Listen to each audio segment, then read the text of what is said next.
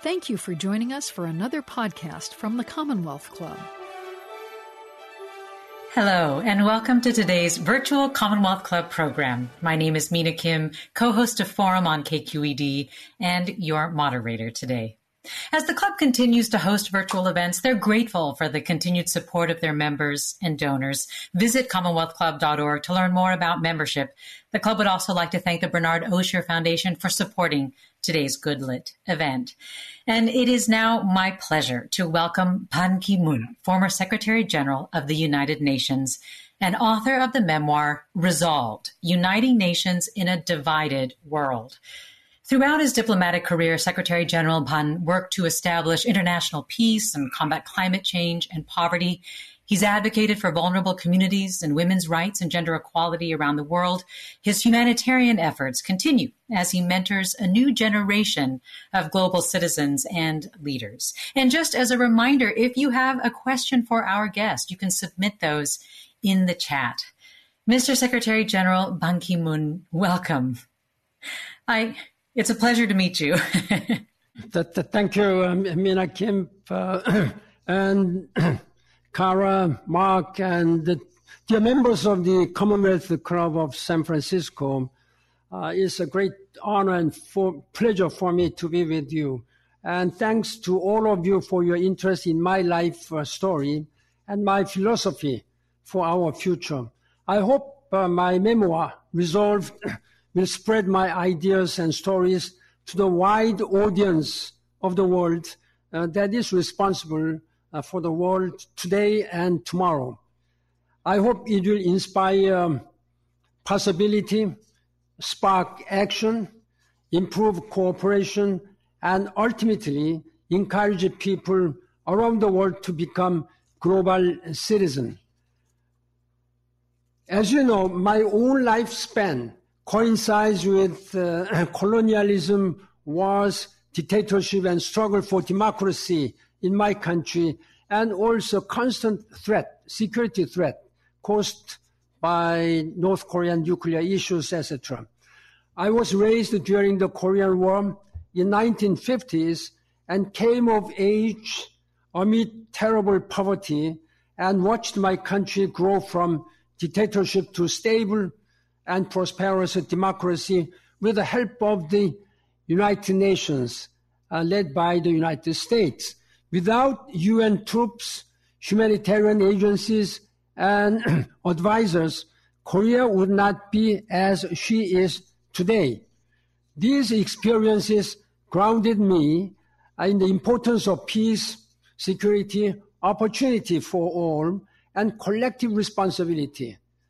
Beliefs that shaped my life and my tenure as a Secretary General of the United Nations. You could say I was a child of war and the product of multilateralism. I can't credit San Francisco for my early love of America. In fact, when I was only 18 years old, I was lucky enough to have been invited by American Red Cross Society. And my first visit was San Francisco. And I was welcomed by my host family, Mr. and Mrs. Robert Patterson. They regarded me as their fourth child, and teaching me English slangs, ping pongs, and they brought me here and there. That was eye-opening for me. Small and young, poor boy from a rural Republic of Korea. Then suddenly San Francisco, United States. Now, as the Secretary General of the United Nations, I visit Patterson's house, where I stayed a week there. And particularly, when I retired from the United Nations in 2017, I came back to that house to celebrate 100th birthday of Mrs. Patterson. She passed away soon after that, but this is my very happy memory. Then we went to Washington, D.C., And on August 29, 1962, all these foreign students, about 140, were invited by the White House and met President Kennedy. That was the most enlightening and most memorable opportunity for me, even now. At that time, President Kennedy told us that, well, national boundaries doesn't mean much, but what is important question is that whether you are ready to extend your helping hand. That moment, I thought that I should do something for my country. How can I serve my country? I wanted to become a diplomat. And later, I became the diplomat of the world. That is my story. And based on United Nations Charter, peace and security, development, and human rights, that has been my guiding lines and principles. Human rights are not only voting and free speech, but true equality. There must be opportunity for all, regardless of sex, race, religion, or region. Development is not just about fighting poverty, but pursuing dignity of human being. No person can achieve their potential without good health, like global health now, quality education, as you are having in the United States, sanitation, decent work, enough food, and the sustainable development. Peace is more complicated than just a cessation of conflict. True peace requires security and stability for people who often have rarely or never experienced it. Hostilities consume energy, resource, time, and human lives. Conflicts make human rights and development impossible. So whenever I travel to the region in distress, I would try to visit a local camp of refugees. I really wanted to meet young people and encourage them, telling them that United Nations is helping you as they did for me in 50, 60 years ago. These are some of my stories. Of course, I have been meeting various kinds of people, dictators and democratic leaders and business leaders and civil society leaders. Therefore, I hope that these long-term goals of the United Nations will really require perseverance, patience, and creativity to bring peace and sustainable growth to all the people. So while I am still very much concerned about this politicized and carbonized and polarized world, but I think we have a hope. So I really count on the members of Commonwealth San Francisco to continue to play a global citizenship role. And this is my just a brief beginning opening statement, but I'll be more than happy in engaging dialogue with all of you. Thank you very much for your attention. Well, thank you, Secretary Bond, for starting us off with those lovely opening remarks. It's actually really nice to hear that the San Francisco Bay Area was your introduction to America, and the kindness of the Pattersons that you mentioned played a big role in helping you fall in love with this country and inspired your commitment to international issues, which I remember reading about in your book, Resolved. The other thing I remember reading about is actually bringing us to present day, your assessment of the way that the United Nations has responded to the global coronavirus pandemic. You have actually been pretty candid about how UN agencies could have been more involved. I'm wondering if you can talk about the differences the UN could have made here, in your view. You see that this has caused, first of all, by human activities, degrading ecosystems. So it is sort of two sides of one coin, climate crisis and pandemic. They're just two sides of one coin.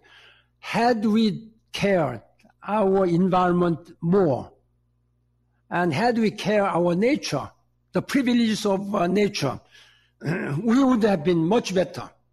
Then second issue is multilateralism. So lack of multilateralism has caused much, much more sufferings for world's people. Fortunately, now with the President Biden, multilateralism is now returning to its own place. More unity, solidarity, and more joint working together. This is a very important one. At the beginning of this coronavirus, the world has been fighting about so-called origin of coronavirus, whether it was China or China was denying, and there were some investigations, etc. President Trump was beating on all this rather than carrying people. Then it has been all the same. Each and every country was going their way. Rich countries, of course, they were capable to provide all medical support, and later vaccine was developed. But those poor countries in developing world, they were just helpless. That is why more people unnecessarily had to be affected and died. Now that multilateralism is coming back, I am very much encouraged by the recent G7 summit meeting. I think G7 summit meeting took place during one of the most challenging times in recent history, caused by COVID-19, climate crisis in parallel. Therefore, our lesson is that unless we work together and address these challenges with global partnership, we will have no hope. Now, G7 has committed to provide 1 billion doses of vaccines, among which President Biden said that U.S. would take care of 500 million doses. But I think that there should be more. It's a very good political leadership, but I hope that there should be more to help developing countries. There is COVAX. Yes. WHO has been really doing, but WHO is a small UN organization without much resources, without full support of the member states, like the United States and European Union and other wealthy countries.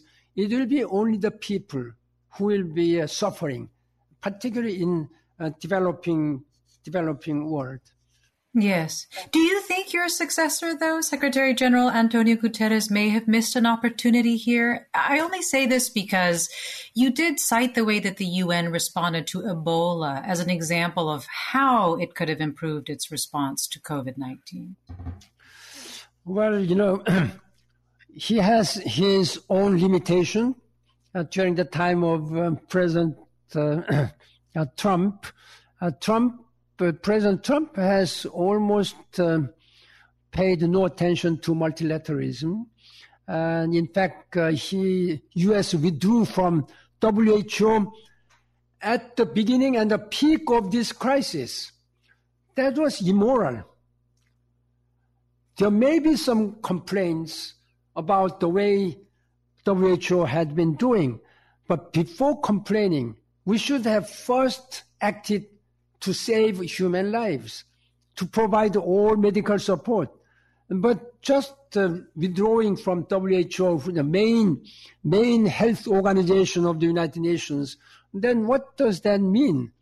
The UN would be almost, powerless without strong support of the member states, particularly the United States.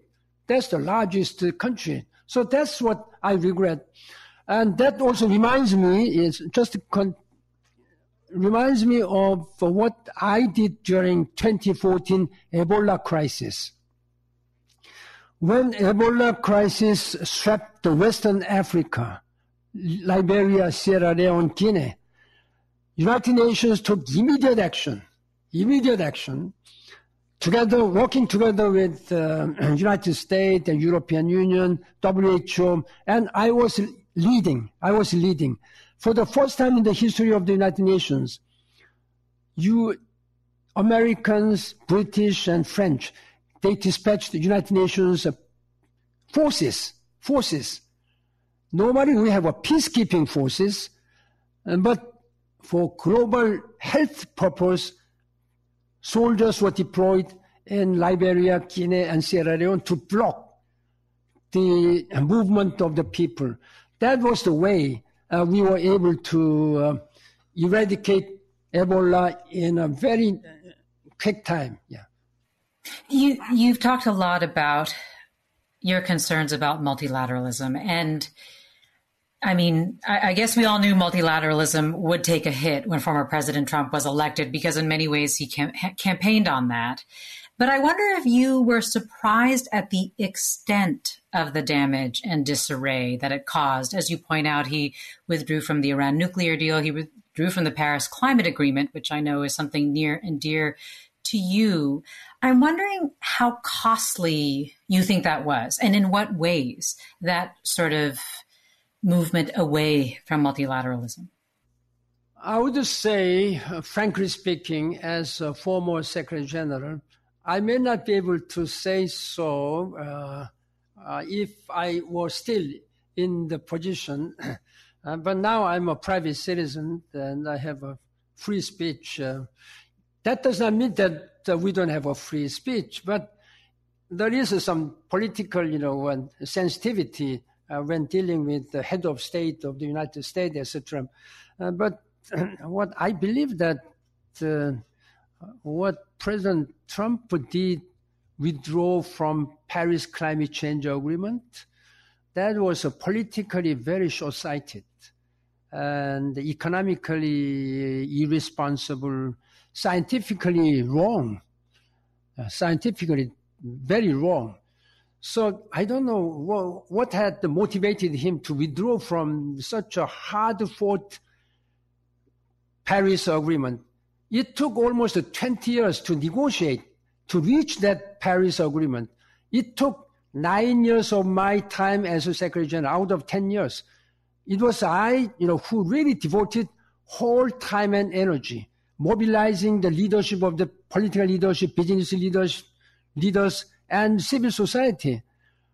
That is the work of whole working together. Then suddenly the strongest, most resourceful country withdrew. That has given serious damage, particularly in political sense.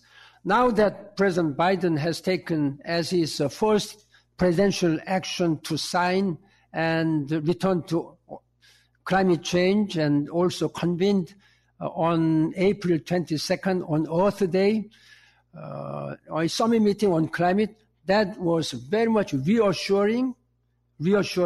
Now we have to do much more to overcome and cover what we had lost.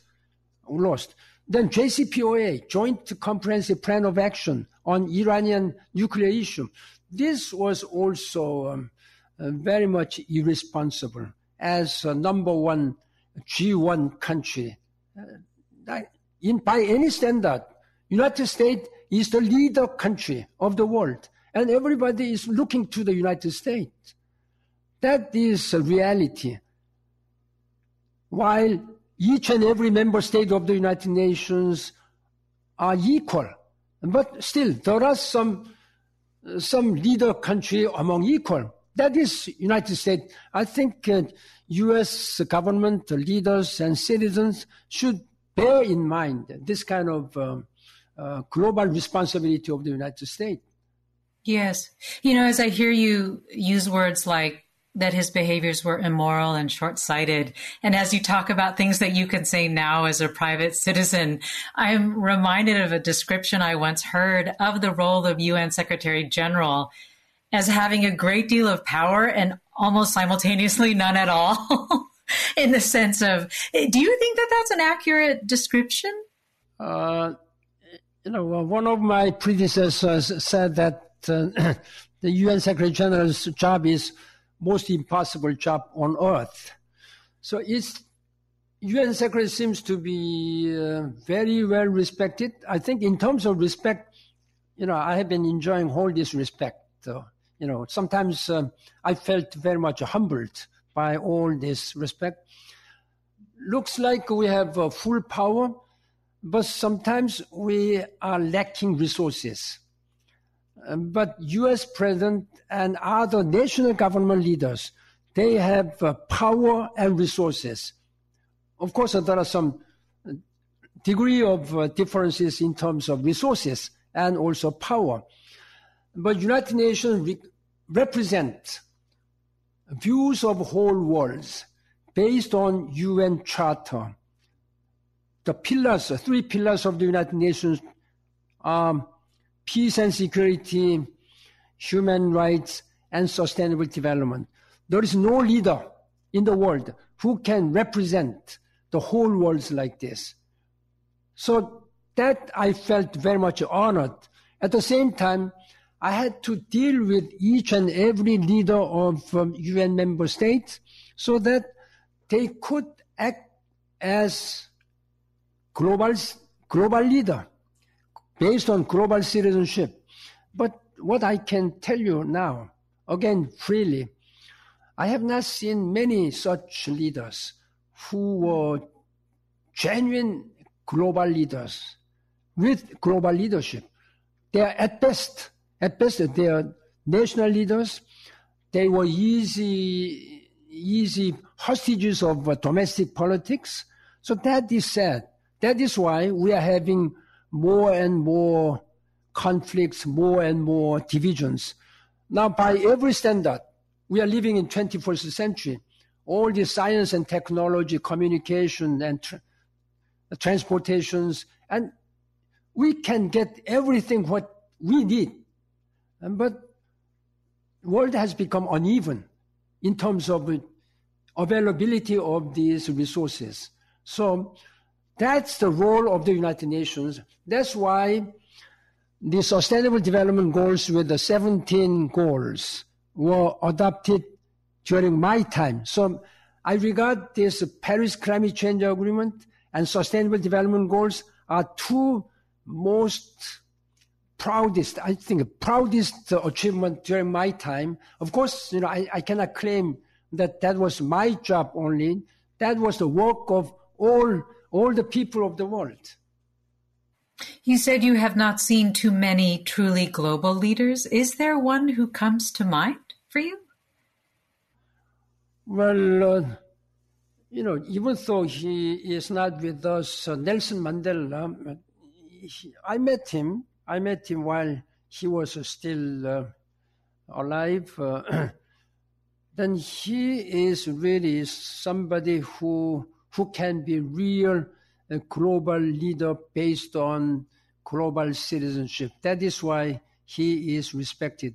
After 28 years of imprisonment by those people, he just forgave everyone. And I think he has shown, he led by example. What I have been speaking to world leaders and also particularly leadership level people is that they should lead by example. Their words and deeds must be consistent. I've been trying to do that, but of course I'm not a perfect person, but I'm still trying to lead by example. Yeah. I want to take a moment, if I could, to talk about North Korea with you and the best way to address the challenges posed by North Korea. I'm thinking about this too as you talked about the responsibility of the United States and your concerns about the leadership of ex-President Trump. He engaged with leader Kim Jong-un in unprecedented ways during his presidency, 3 face-to-face summits. I'm wondering if you felt that engagement with Kim yielded anything, or if it put the U.S. In a position worse, I guess, than it was before those summits.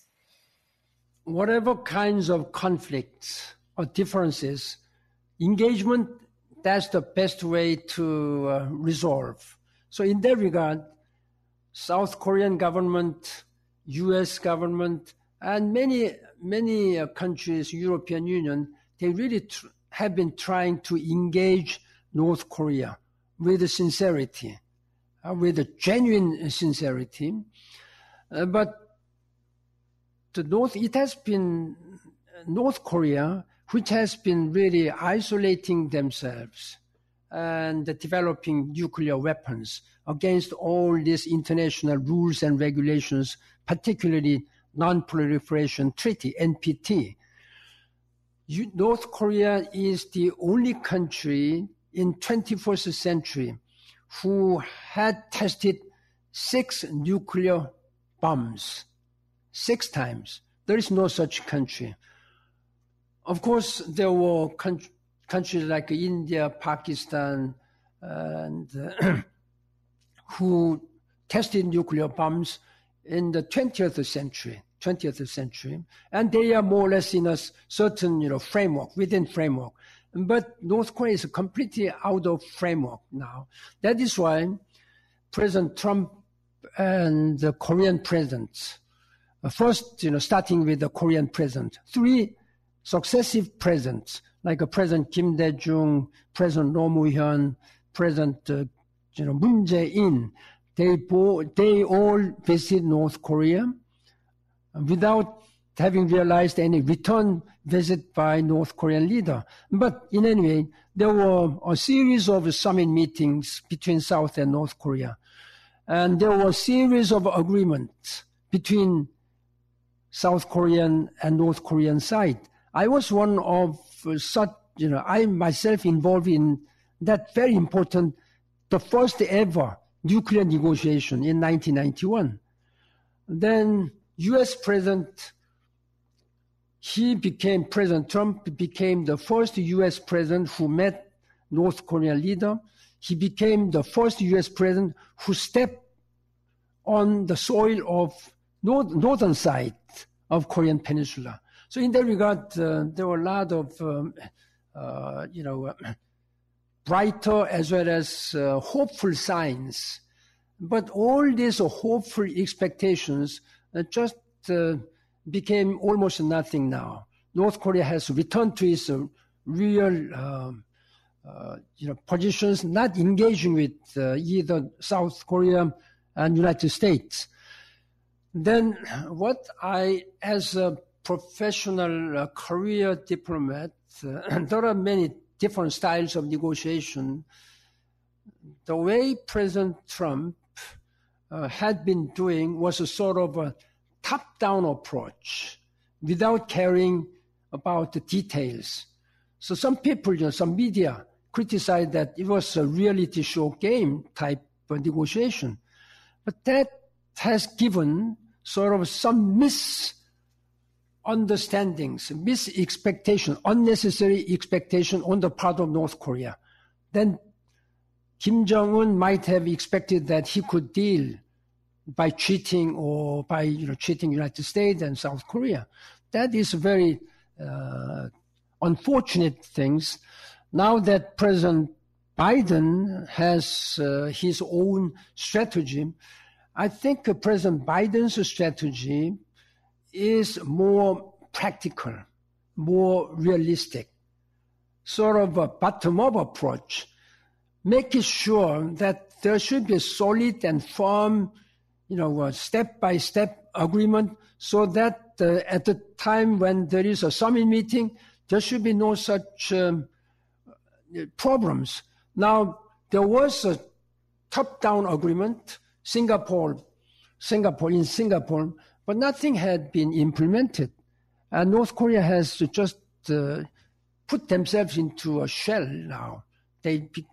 This is a problem now. They have completely blocked themselves, isolated themselves. Their economic system and also economic situation seems to be very dire.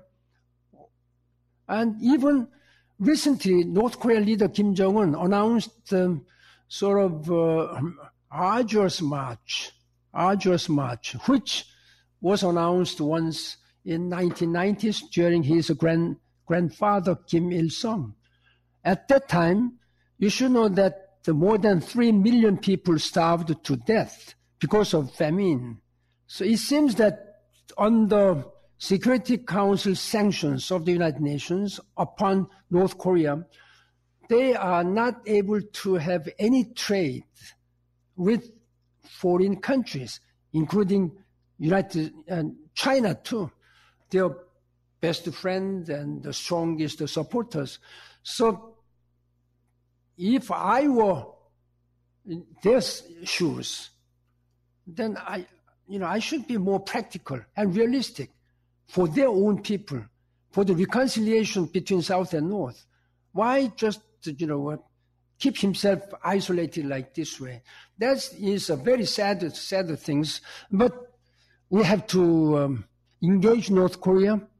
And now the special representative, special envoy on North Korean issue of United States Ambassador Sung Kim is in Seoul, meeting with the Korean president and the high-level officials discussing about the closer and tighter cooperative and consultative relationship and discussions on North Korean issues. I was struck by how it appeared in your book, at least, that the prospect for reconciliation, as you put it, it did feel like you saw that as pretty bleak at this point. The other thing that I was struck by was the detail with which you went into about the role of the Korean War in your life. It broke out when you were 6 years old, and clearly very traumatic for you and your family. Your mother was pregnant and gave birth as she was fleeing. I'm wondering how the Korean War, how the trauma of that experience influenced your view of the UN, your view of conflict. Of course, I was just 6 years old at that time, so I didn't know what was communism like or what was war like. But I only felt by myself difficulties, hunger, and cold, cold weather, and so shivering in the cold weather without much to warm us. And there were no schools. Schools were all destroyed, bombed. So my life as a young child was very, very difficult. But we were very hungry. We were very thirsty. But looking back, I think all people, children like us, were also thirsty and hungry for good education and for a better future. I think quality-wise, the education which I received 60 years ago might not have been as good quality as of 21st century. There was no AI, no computer, or something like this. Our learning was based on textbooks. That's all we had. Even textbooks were provided by UNESCO. But my mind, my heart was very much full of something to do for a better future. I think that must have motivated me to work as public official, public servant, first for my country. Then as I grew up with my visit to the United States, I was able to open up widely my eyes, my visions. By growing up, I think I made my own, commitment as well as my visions different, higher and higher and more to the world. That's why I was able to be elected as a Secretary General. But that is why I've been working very hard that I should not let there should be any such kind of poor and hungry young people in the world in this 21st century. That's why I really paid highest priority on quality education, like a Global Education First Initiative, GEFI.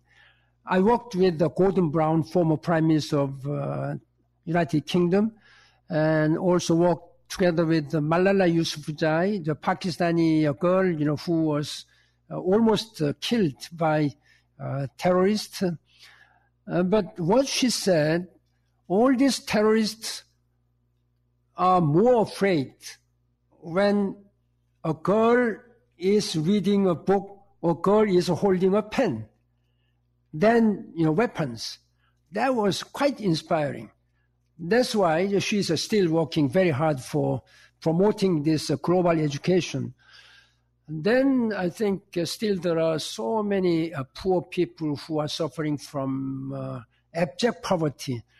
I think all these United Nations goals, Sustainable Development Goals, which were announced during my time, adopted, that is the most ambitious and far-reaching vision for humanity, for the betterment of this world.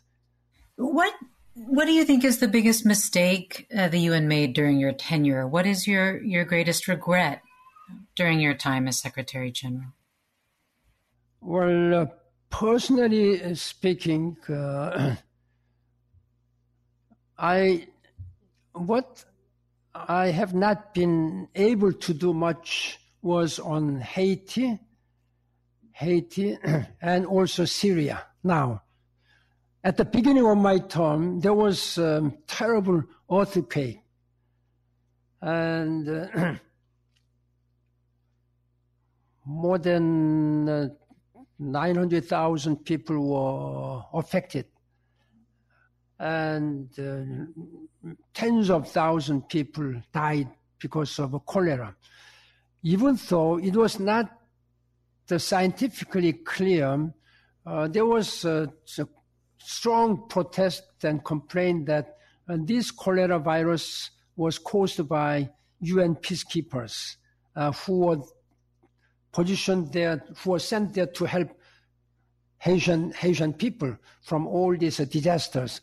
That was very unfortunate and regrettable things. Even there was, I've been really trying to mobilize as much as possible. First of all, financial support and all the medical support. I worked very closely with the President Bill Clinton, who was working as Special Envoy of the United Nations on Haiti. And Hillary Clinton was the Secretary of State.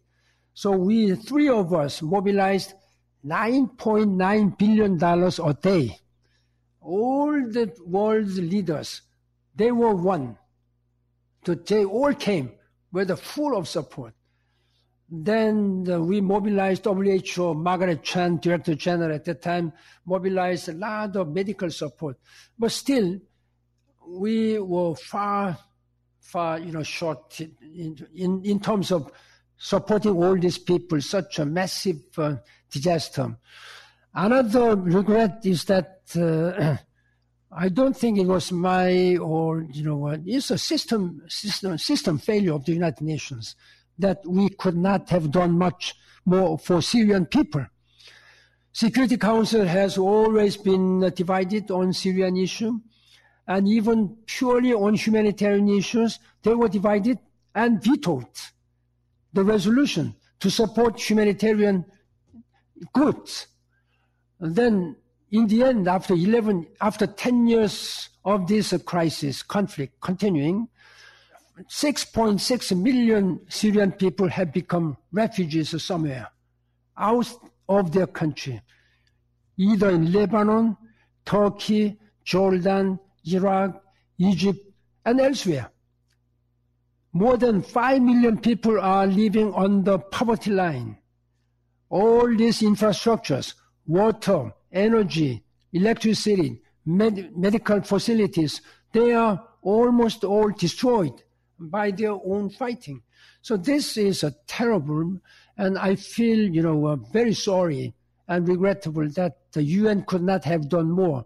That is, I call, system failure, the division among permanent members of the Security Council.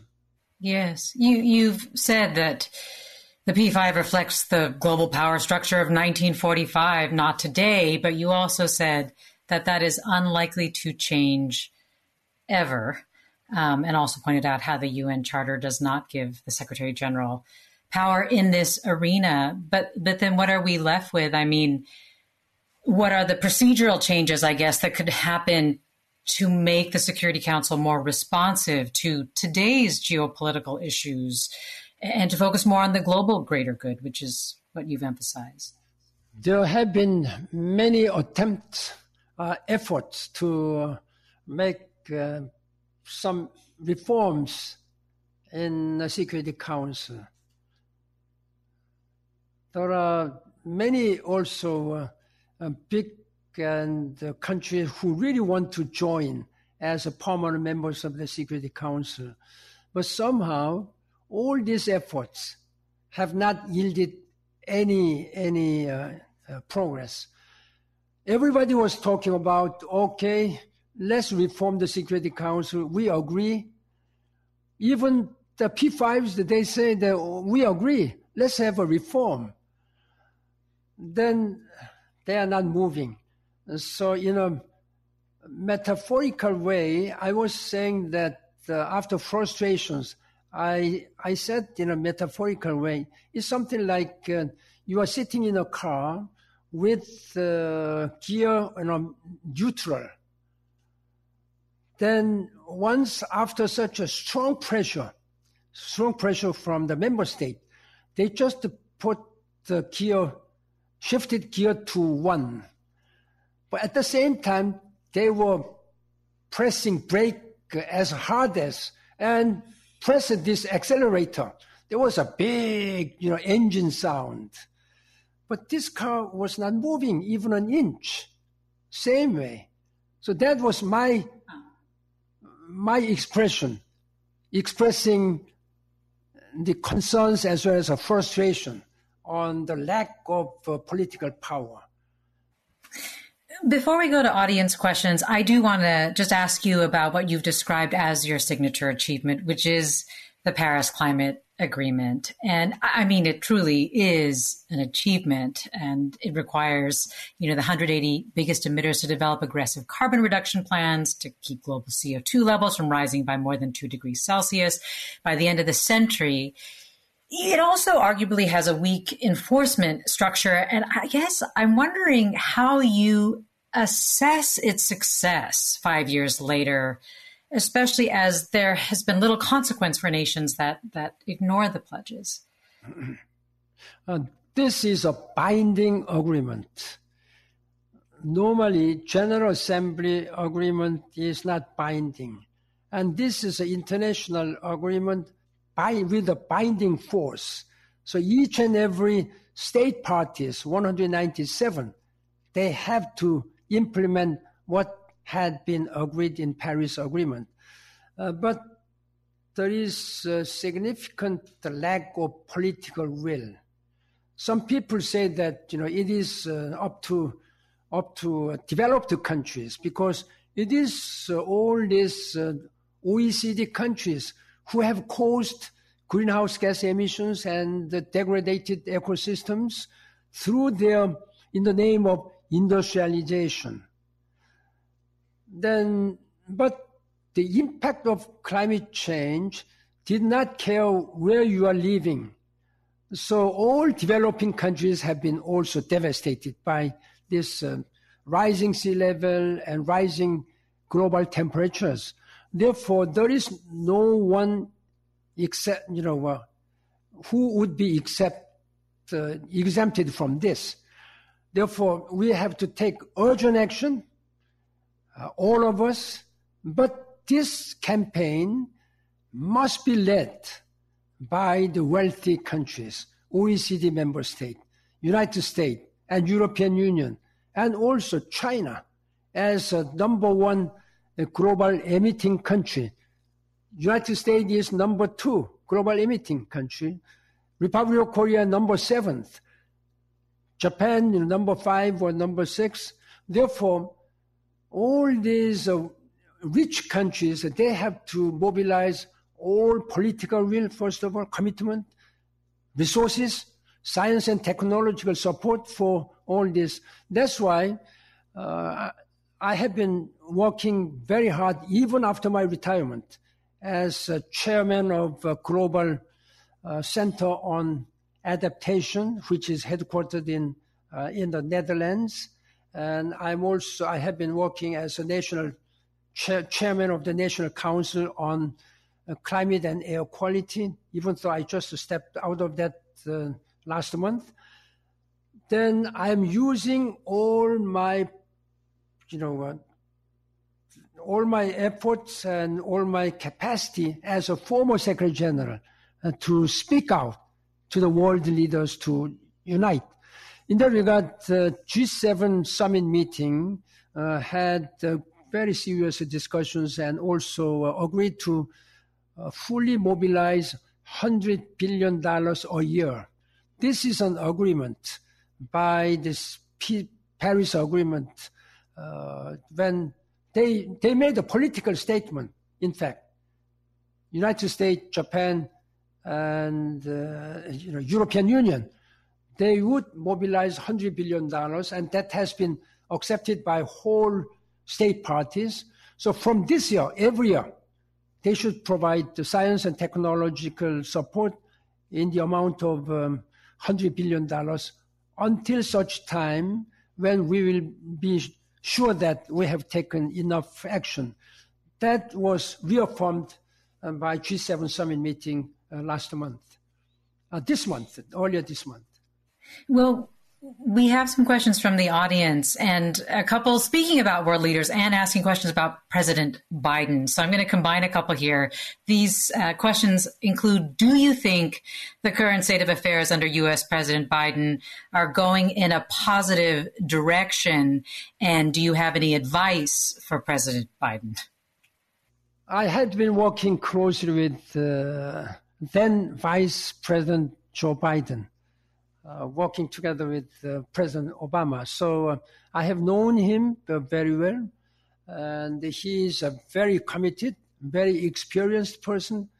He has been a lifelong politician, but what he has been doing as a chairman of the Foreign Relations Committee in the Congress, as well as now vice president, now as a president of the United States, we have a much, much higher expectation and hope that he will lead not only the United States, but this global multilateral system in a way to meet the expectations of sustainable development goals and Paris Climate Change Agreement, and also human rights, human dignity.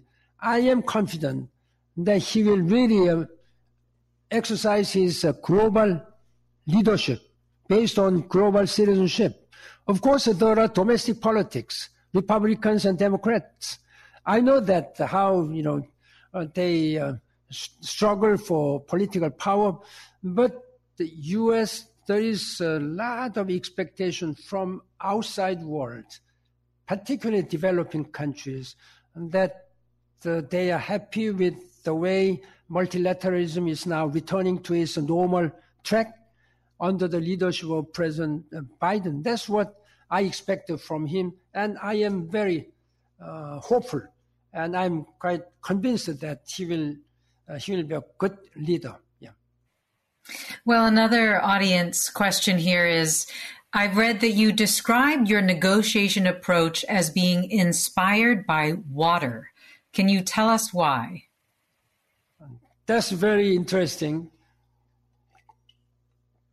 When I was first appointed and beginning my job as a Secretary General, there was some difference appreciation in between the East and West.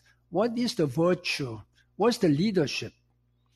The Western leaders, they should be more assertive and sometimes aggressive and direct.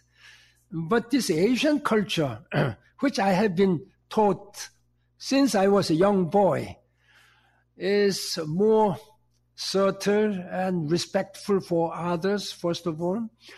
So I've been speaking to UN staff, starting from UN staff, and talking to world leaders about the way, saying that the highest virtue of a human being is to act and look like water. This is In Korean, we say Sangson Yaksu. That is four words. In Chinese, also four characters.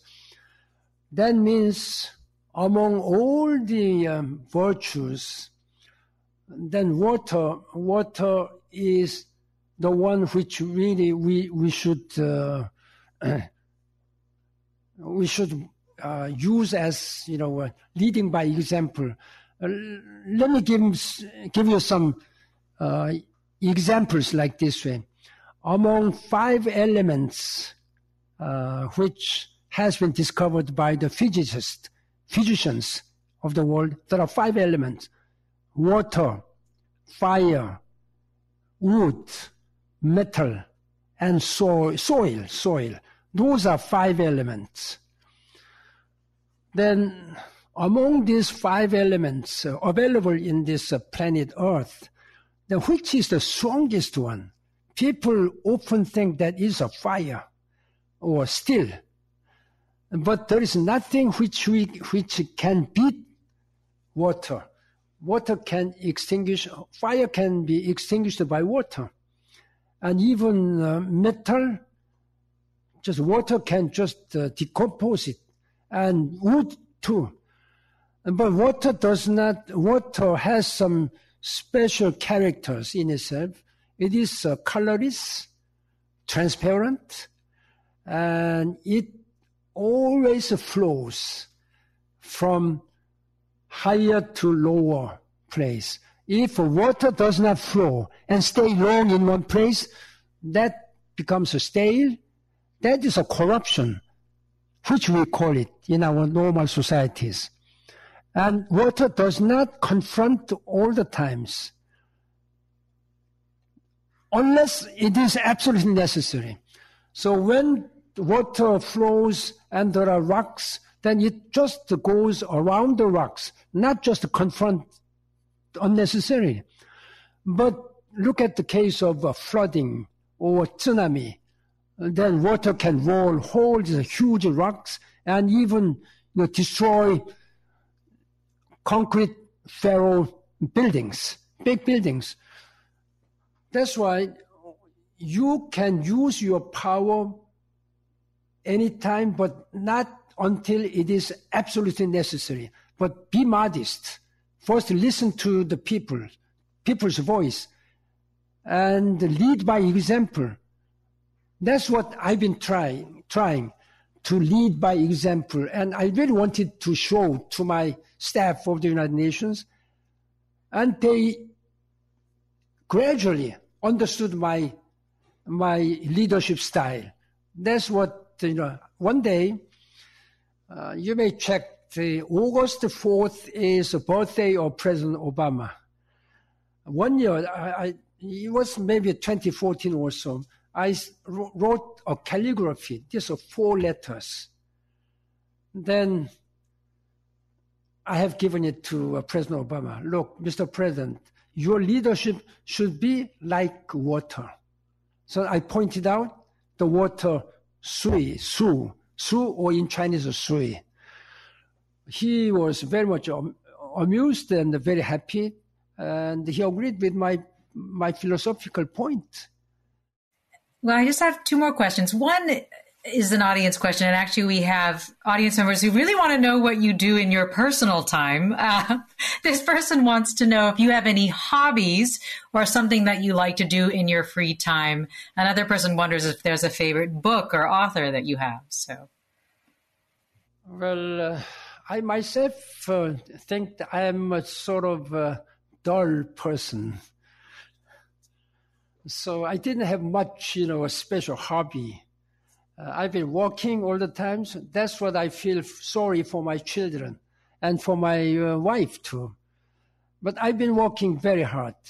When in school, study. When in the job, public service, I really devoted all my time for public service. Day and night. As a Secretary General, I have been really trying to listen to the voices of people around the world, particularly those people who would be discriminated, who would not have any power or under suppression of autocratic leaders. So constantly I have been traveling around the world. I don't claim that I have visited all 193 countries, but at least I have visited 160 or some countries, except the small Pacific Island Caribbean states. And I met almost all the leaders of the world, listening to their voices, what their challenges were. That's not hobby, that's a work. But that is what one... That's as close as you get. Yeah, frankly speaking, I don't have anything to tell you that I am good at certain sports, but I think I have also been able to enjoy good friendship, some respect from the people, and by being humbly approaching the people, so they all listen to my voices. So I've been speaking sometimes directly to the eyes of the autocratic leaders. You should not do this. You should care your own people. So that has been my life until now.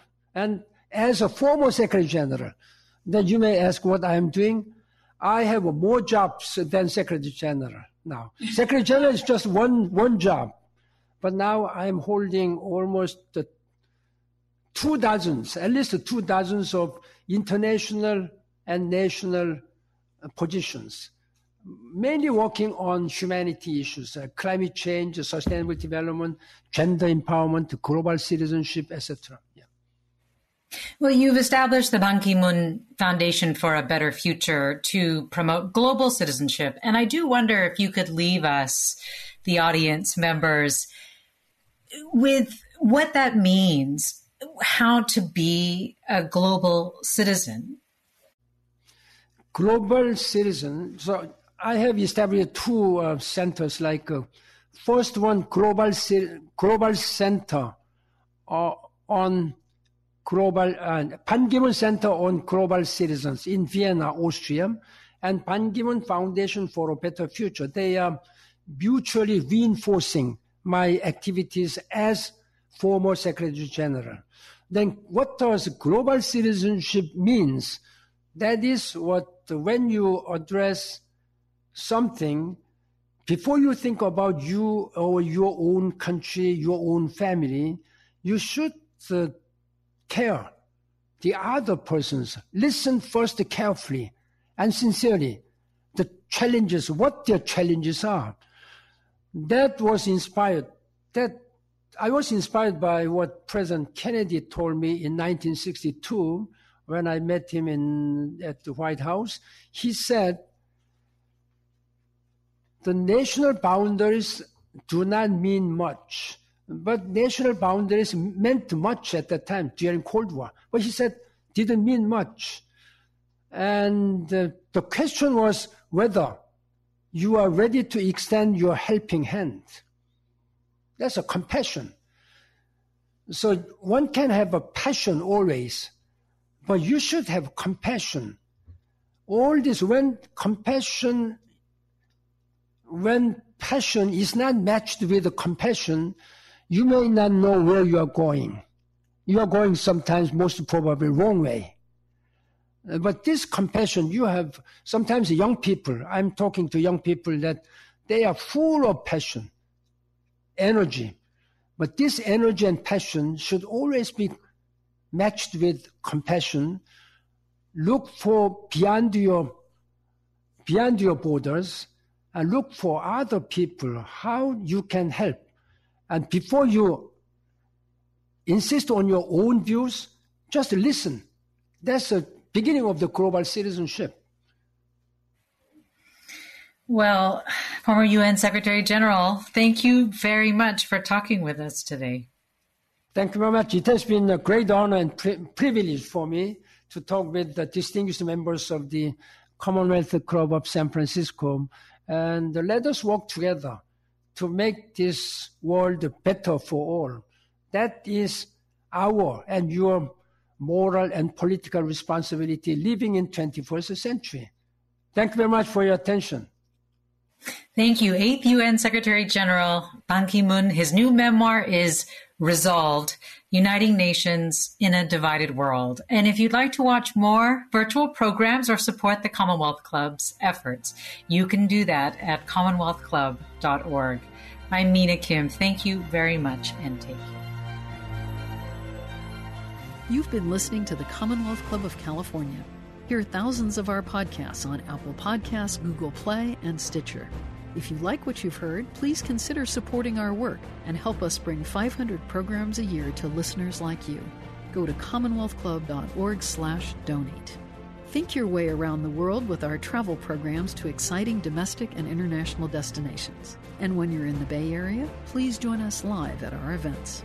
Thank you for listening and for your support.